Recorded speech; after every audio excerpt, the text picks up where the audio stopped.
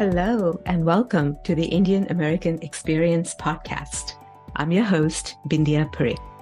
Indian Americans are a group that defies being painted in one stroke, be it in political or ideological leanings, definition of identity, or perception of their place in society. So join me in listening to the journeys and experiences of a diverse group of Indian Americans, or Desis, through lighthearted, casual conversations and see if we can find common threads, maybe shed some myths, and hear some interesting stories. Let's get started. Welcome back to the Indian American Experience podcast. My guest today is Jyoti Sinha. Very briefly, Jyoti was born in India and raised in the US from the age of 12. She is now a pediatric gastroenterologist by profession and a mother of 3 children. Welcome, Jyoti. Thank you, Bindia, for having me. It's so wonderful to be here today and be talking about this very important topic. Thank you. You mentioned in your brief bio that you came to the US at age 12 in the late 80s. So can you recall what the circumstances were around that? Yeah, no, I remember very clearly. It was on my 12th birthday, and my parents were debating whether, we were going to continue to stay in India because we'd been traveling a lot. So I left India when I was about 6. We lived in Iraq and Zambia, and then we finally went back to India. And so my parents were debating whether we should just stay put in India or we should relocate to US. And my father was actually finishing up his electrical engineering at that time in Oklahoma. So there was a lot of back and forth discussion, and I had just started school in India. But overnight, basically, my parents decided that we were going to move to US. And it had to be before my 12th birthday because at that time, the tickets were double the prices after your 12th birthday. So, they decided we needed to save some money. And so I ended up here on my 12th birthday. And we ended up being in Chicago. We landed at the Chicago O'Hare Airport. And so I remember was it just you or? No. So my brother and I traveled together. My brother was 16 at that time, and I was 12 or soon to be 12. And we came at the airport and we had missed our connecting flight to Oklahoma. So here we were, like 2 little kids at the airport, and there were no cell phones at that time. So we had no sort of communication with the family, either in India or in Oklahoma. And my grandfather was just, sick, worried about us because he was supposed to be at the other end receiving us. And so we were literally lost at the airport. And this really nice air hostess, actually, she came and she's like, well, you guys look like you don't know where you're going. And so she set us up in a hotel overnight. And she gave us these vouchers for us to have dinner because I guess, the flights were delayed. And I still remember we ended up buying chocolates with all the money, and we just didn't have any dinner that day, but we had a lot of chocolates. I mean, that's very typical of anybody who is, I guess, immigrating. They want to like kind of get the better sort of experience. And I remember loading up on Kit Kats, and because that was the favorite sort of chocolate bars that we had at that time. And then finally we actually made it to Oklahoma, and of course my parents and my grandparents were all relieved, and we ended up staying with my grandparents and my uncle and aunt in Oklahoma for about a year. So when you came here, finally you got home and you started school. Do you recall doing things to acculturate to the country? What did you have to quickly learn or modify? Yeah, so I guess one of the sort of, I was put in the ESL class in English as a second language. And, I didn't have much of an accent because I didn't stay in India for a very long time. Like I had traveled to different countries. So in that sense, it was much easier for me to kind of lose the accent. So I wasn't made fun of. But, cultural differences. And I was a I was 12 at that time. So I had like hair on my legs and I didn't really shave. And, it was like, I guess a transition period I had to go through about like personal hygiene using deodorant, which was never really taught to me. And, it was my parents weren't there. So it was a little bit more difficult.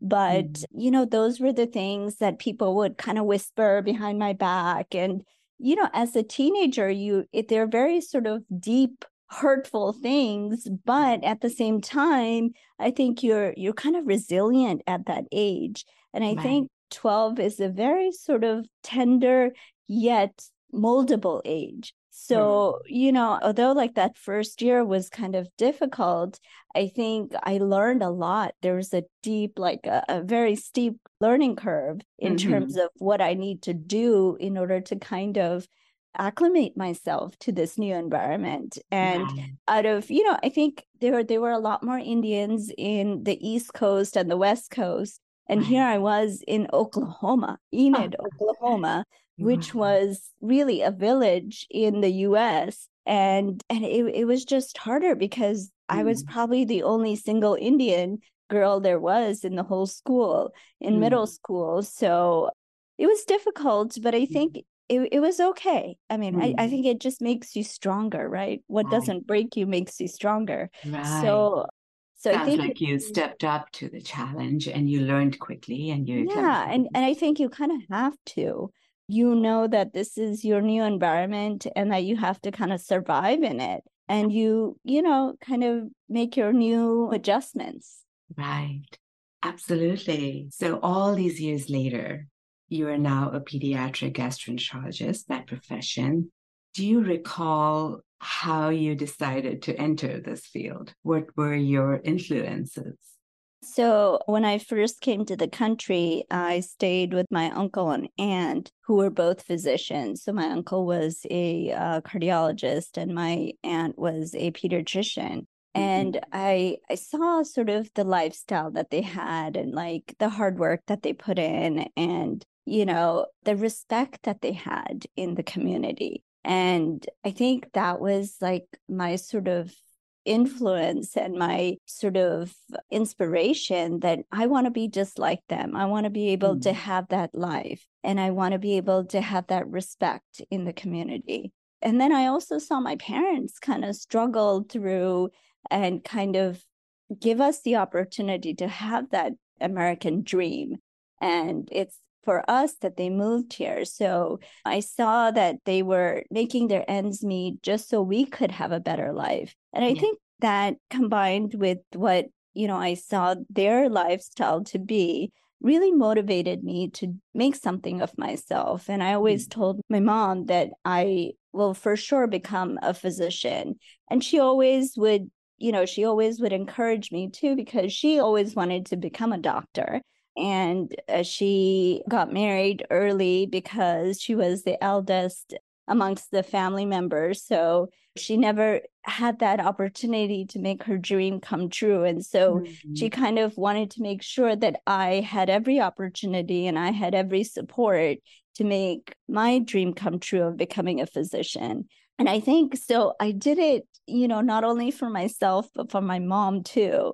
And it was just my pure determination that I'm going to do it and I don't care. And, whatever it takes, I will do it. And so those were really the inspiring sort of things. And I think once you know that you have to do something, you put your heart and effort into it and you're passionate about it, right? So then there was no stopping me. Cool. So what was that process like?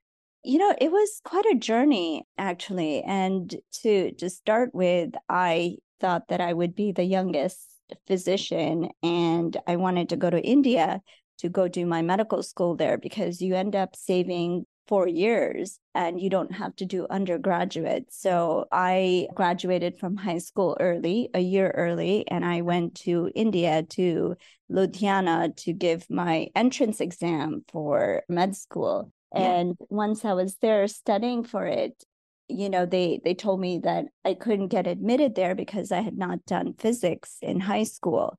And so I did biology, I did chemistry, but I didn't have enough years to actually do physics. Interesting. So so I basically said, okay, fine. You know what? I'll come back to the US. I'll do physics at a community college and I'll come back and I'll join. So then I came back here to do physics, hoping that I'll go back to India and start medical school soon. But then when I came here, I realized I didn't want to go back to India and I wanted to do medicine here. And I didn't want to take a shortcut in life. And I wanted to be closer to my parents. And I guess once you're away from your parents, you realize how important they really are and what a significant impact they have on your life, just being close to you. And so then I went through the whole undergraduate program here and I went to medical school here and did my residency and fellowship. It was quite a longer journey, but I think it was meant for me to realize that, there are really no shortcuts in life and that I really have to go through this whole journey that's set for me. Good. No regrets, huh? No. So I was just looking at some stats. According to the American Association of Physicians of Indian Origin, AAPI, Indian Americans make up about 8.5% of the nearly 1 million active US physicians. Do you think your Indian heritage plays any role in how you're viewed as a physician? Oh, absolutely. Even, from being a student, we know that the Indian kids are smarter in STEM and they're more science oriented. And, that kind of continues on to medical school where like more than half of your class, and it's a joke, are Indians and Patels. And, so being a Indian physician is no surprise. And I feel like even my patients view Indians as the smarter physicians or like physicians who are more research oriented and they know what they're talking about. And so it's definitely the Indian heritage has a pretty big impact on how we're viewed and Sounds like there's a respected. positive bias. Oh yeah, absolutely. And how we're taken in by the society and it's just that respect and that respect for intelligence and hard work and determination is there. So, and I think medicine, any sort of science related fields are, you can see that more of an impact in those fields. And so I definitely see that being a positive bias for sure. Yeah, I've been asking my interviewees questions like, what do they perceive as an Indian stereotype? And this has come up frequently, the positive bias, assuming smarts and a great work ethic, and like you said, greater inclination and skills in science and technology, which it may not be exclusive to Indian Americans, but that's a good positive bias to have. Yeah. No, I Is mean, it I don't know easy if to it's live up easy to? to live up to. I think it definitely puts a lot more pressure, I I think would think. but I think it's almost innate in us to do that, right? So I don't know. I think when the expectation is there, then I think you tend to kind of do it too. Yeah. So There's it's something about maybe a self-fulfilling prophecy or yes. just that stepping up to what has become a stereotype. And Yes. No, it it's can true. cut It's both ways, but I think mostly it's a good thing. yeah, no, I agree. Yeah. But it does have another aspect to it, just Yeah. the pressure of living up to that stereotype. Yeah, no, I know it does. And especially I see that more in my kids. It's How do like, oh, you see that in your kids? Do you no, feel so crept into your parenting? yeah, no, I think to a certain degree, both my husband and I are both physicians. And so I'm sure there is pressure on them to be like, well, I better make something of myself. Both my parents are physicians. So I do feel that there is this underlining self pressure that they have, as much as we don't say anything to them. Okay. I'm sure there is. That's a healthy way for your kids to keep the bar high because you set good examples for them, both of your parents. And speaking of kids, I do ask all my interviewees about the challenges of parenting while straddling the two cultures, assuming there's a dichotomy. Let me ask you this. Since you grew up here, was it a smoother ride for you raising your kids than it was for your parents who immigrated from India? I don't know about a smoother ride. Yeah. I definitely think it's a different ride, right? So, I think raising kids is a huge challenge, no matter what culture you come from, right? So that challenge is always there. I think raising with a cultural sort of difference makes it probably more challenging. But I always felt that being brought up here, I wouldn't have as much of that cultural challenge because I knew what I was getting into. I knew what my kids were going to go through. And I went through high school here, so I recognized the sort of pressures in high school. But I don't think it was any sort of a smoother ride for me than it was for my mom. I feel it was more the generational gap that makes a bigger sort of difference in raising your kids than the Right. cultural difference. So I still get into the same fights with my daughters as I got in with my own mother regarding, going out late and like just having like to talk to a boy, on the phone. Even though I'm more comfortable with that than my mom was, I still feel that, it's still a difficult process to raise kids, especially during their teenage years. Right. You still want to protect your kids no Yeah, matter what generation and what. exactly. And no matter what culture you are. And, I think it's just more challenging because I feel that I'm not able to give in or give them as more of a cultural experience that my parents did, just because I think the struggles that we're going through as parents versus what my parents went through. I saw them kind of just making their ends meet. And so, and my kids, I feel, are so much more privileged that they don't really see us struggle as what the struggle that we saw our parents go through. So I don't think I can ever fill that sort of gap.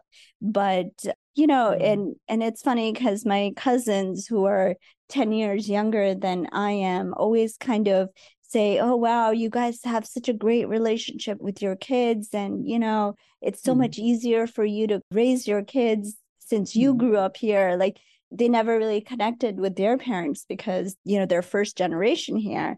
But I don't know if that's necessarily true. I think it's still a very difficult sort of relationship that you have with your kids just because raising them, you feel guilty that you are diluting the culture a little. You're not making them cultured enough, but yet you have a different relationship with them because you're somewhat more of their friend than I guess your parents were because we're okay with them, going out and we're okay with them wearing shorts and whatever, that I guess my parents were not okay with. And so, but I do feel it's still very difficult. And I think every parent has the best intentions, you know what I mean? And parenting style is so different for everybody. But as Indian heritage people, we always worry about diluting our culture too much or like not having enough of the American culture. And so I think just walking that fine line just adds that added pressure to the parenting that's hard to begin with. So Absolutely. You said it. Exactly. It does make it harder no matter how we look at it. My kids are a little bit older than yours. And if I was asked if I was able to straddle that line perfectly, the answer would be a big fat no. But perhaps it's an elusive balance that nobody can achieve. Yeah, no, it's very true. So we've been having this conversation against the backdrop of the theme of this podcast, your identity as an Indian American. Even though we've been talking about this, how do you define being of Indian heritage? And when you were talking about parenting and you mentioned that you wonder how much of Indian heritage were you able to inculcate in them, how do you even define Indian heritage? So I think a lot of the Indianness in me is probably more from my parents and what the sort of values they have instilled in me. I think one of the biggest value that any Indian parent or any Indian family does is this sort of importance to family values and family oriented sort of values that drive us, and I think I can basically say two things, one from my mother that was kind of really stressed on, and one from my father. So the one from my mother would be really that the female gender in an Indian family is so important and so empowering that it's not that the male needs to have the dominance, but the woman really needs to have that nurturing and putting the family together and sacrificing and just being more tolerant. Now, that doesn't necessarily make us weaker, but really empowers us much more. And it's kind of interesting how you can look at a glass half full versus half empty, right? So the way that she would kind of instill that in me is that it's not that you sacrificing for your family is going to make you weaker, but it's just going to make you stronger because you'll see that your family will be together. And so I know that I kind of lived by that, and it's really made me a happier person, even though I feel I end up sacrificing more for my family. So that's one of the biggest thing I felt like I got, at least from my mom. And from my dad, I felt like this sort of spirituality, just being spiritual and just finding that inner happiness is just very important. And, it's not really the traditions or the religion that we need to focus on, but just being happy and finding good in people and being good yourself, I think just kind of gives you pathway towards this inner peace and sort of inner happiness. And so those, I think, are the two most important things that I value about my Indian culture, that I've always kind of thought about, that have made my life a much sort of meaningful and sort of happier life. So, I mean, people talk about, oh, wow, you still do Karva Chauth for your husband.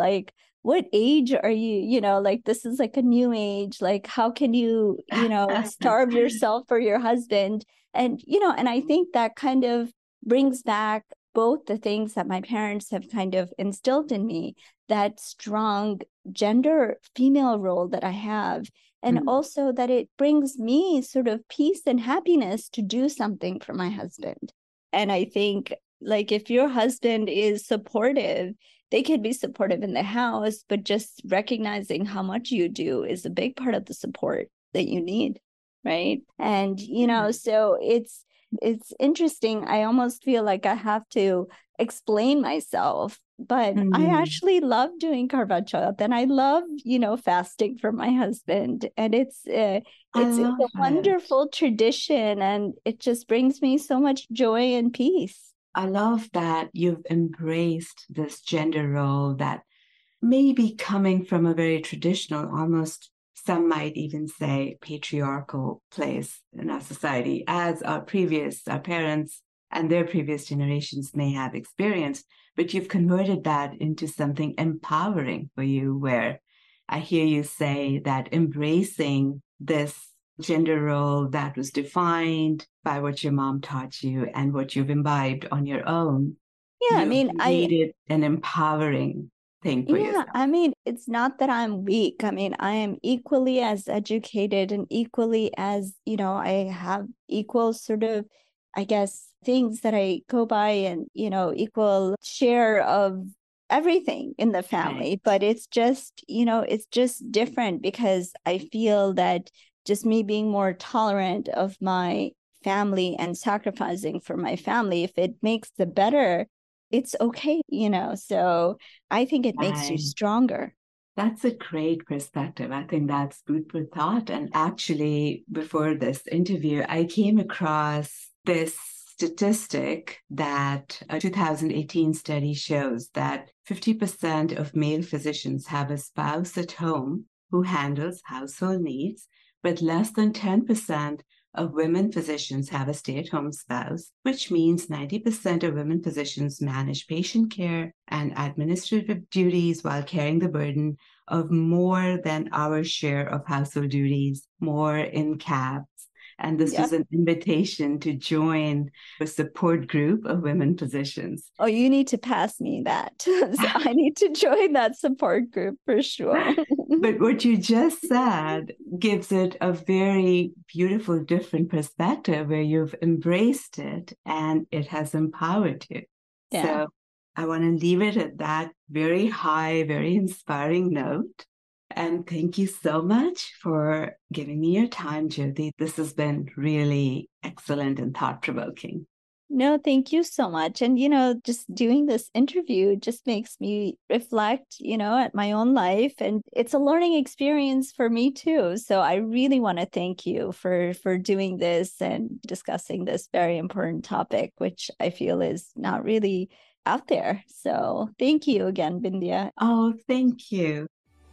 And I'll be taking a break for the next 2 weeks, and we'll be back Monday, January 8th, 2024, with more episodes of the Indian American Experience podcast. Meanwhile, have a wonderful holiday season and a happy and healthy new year.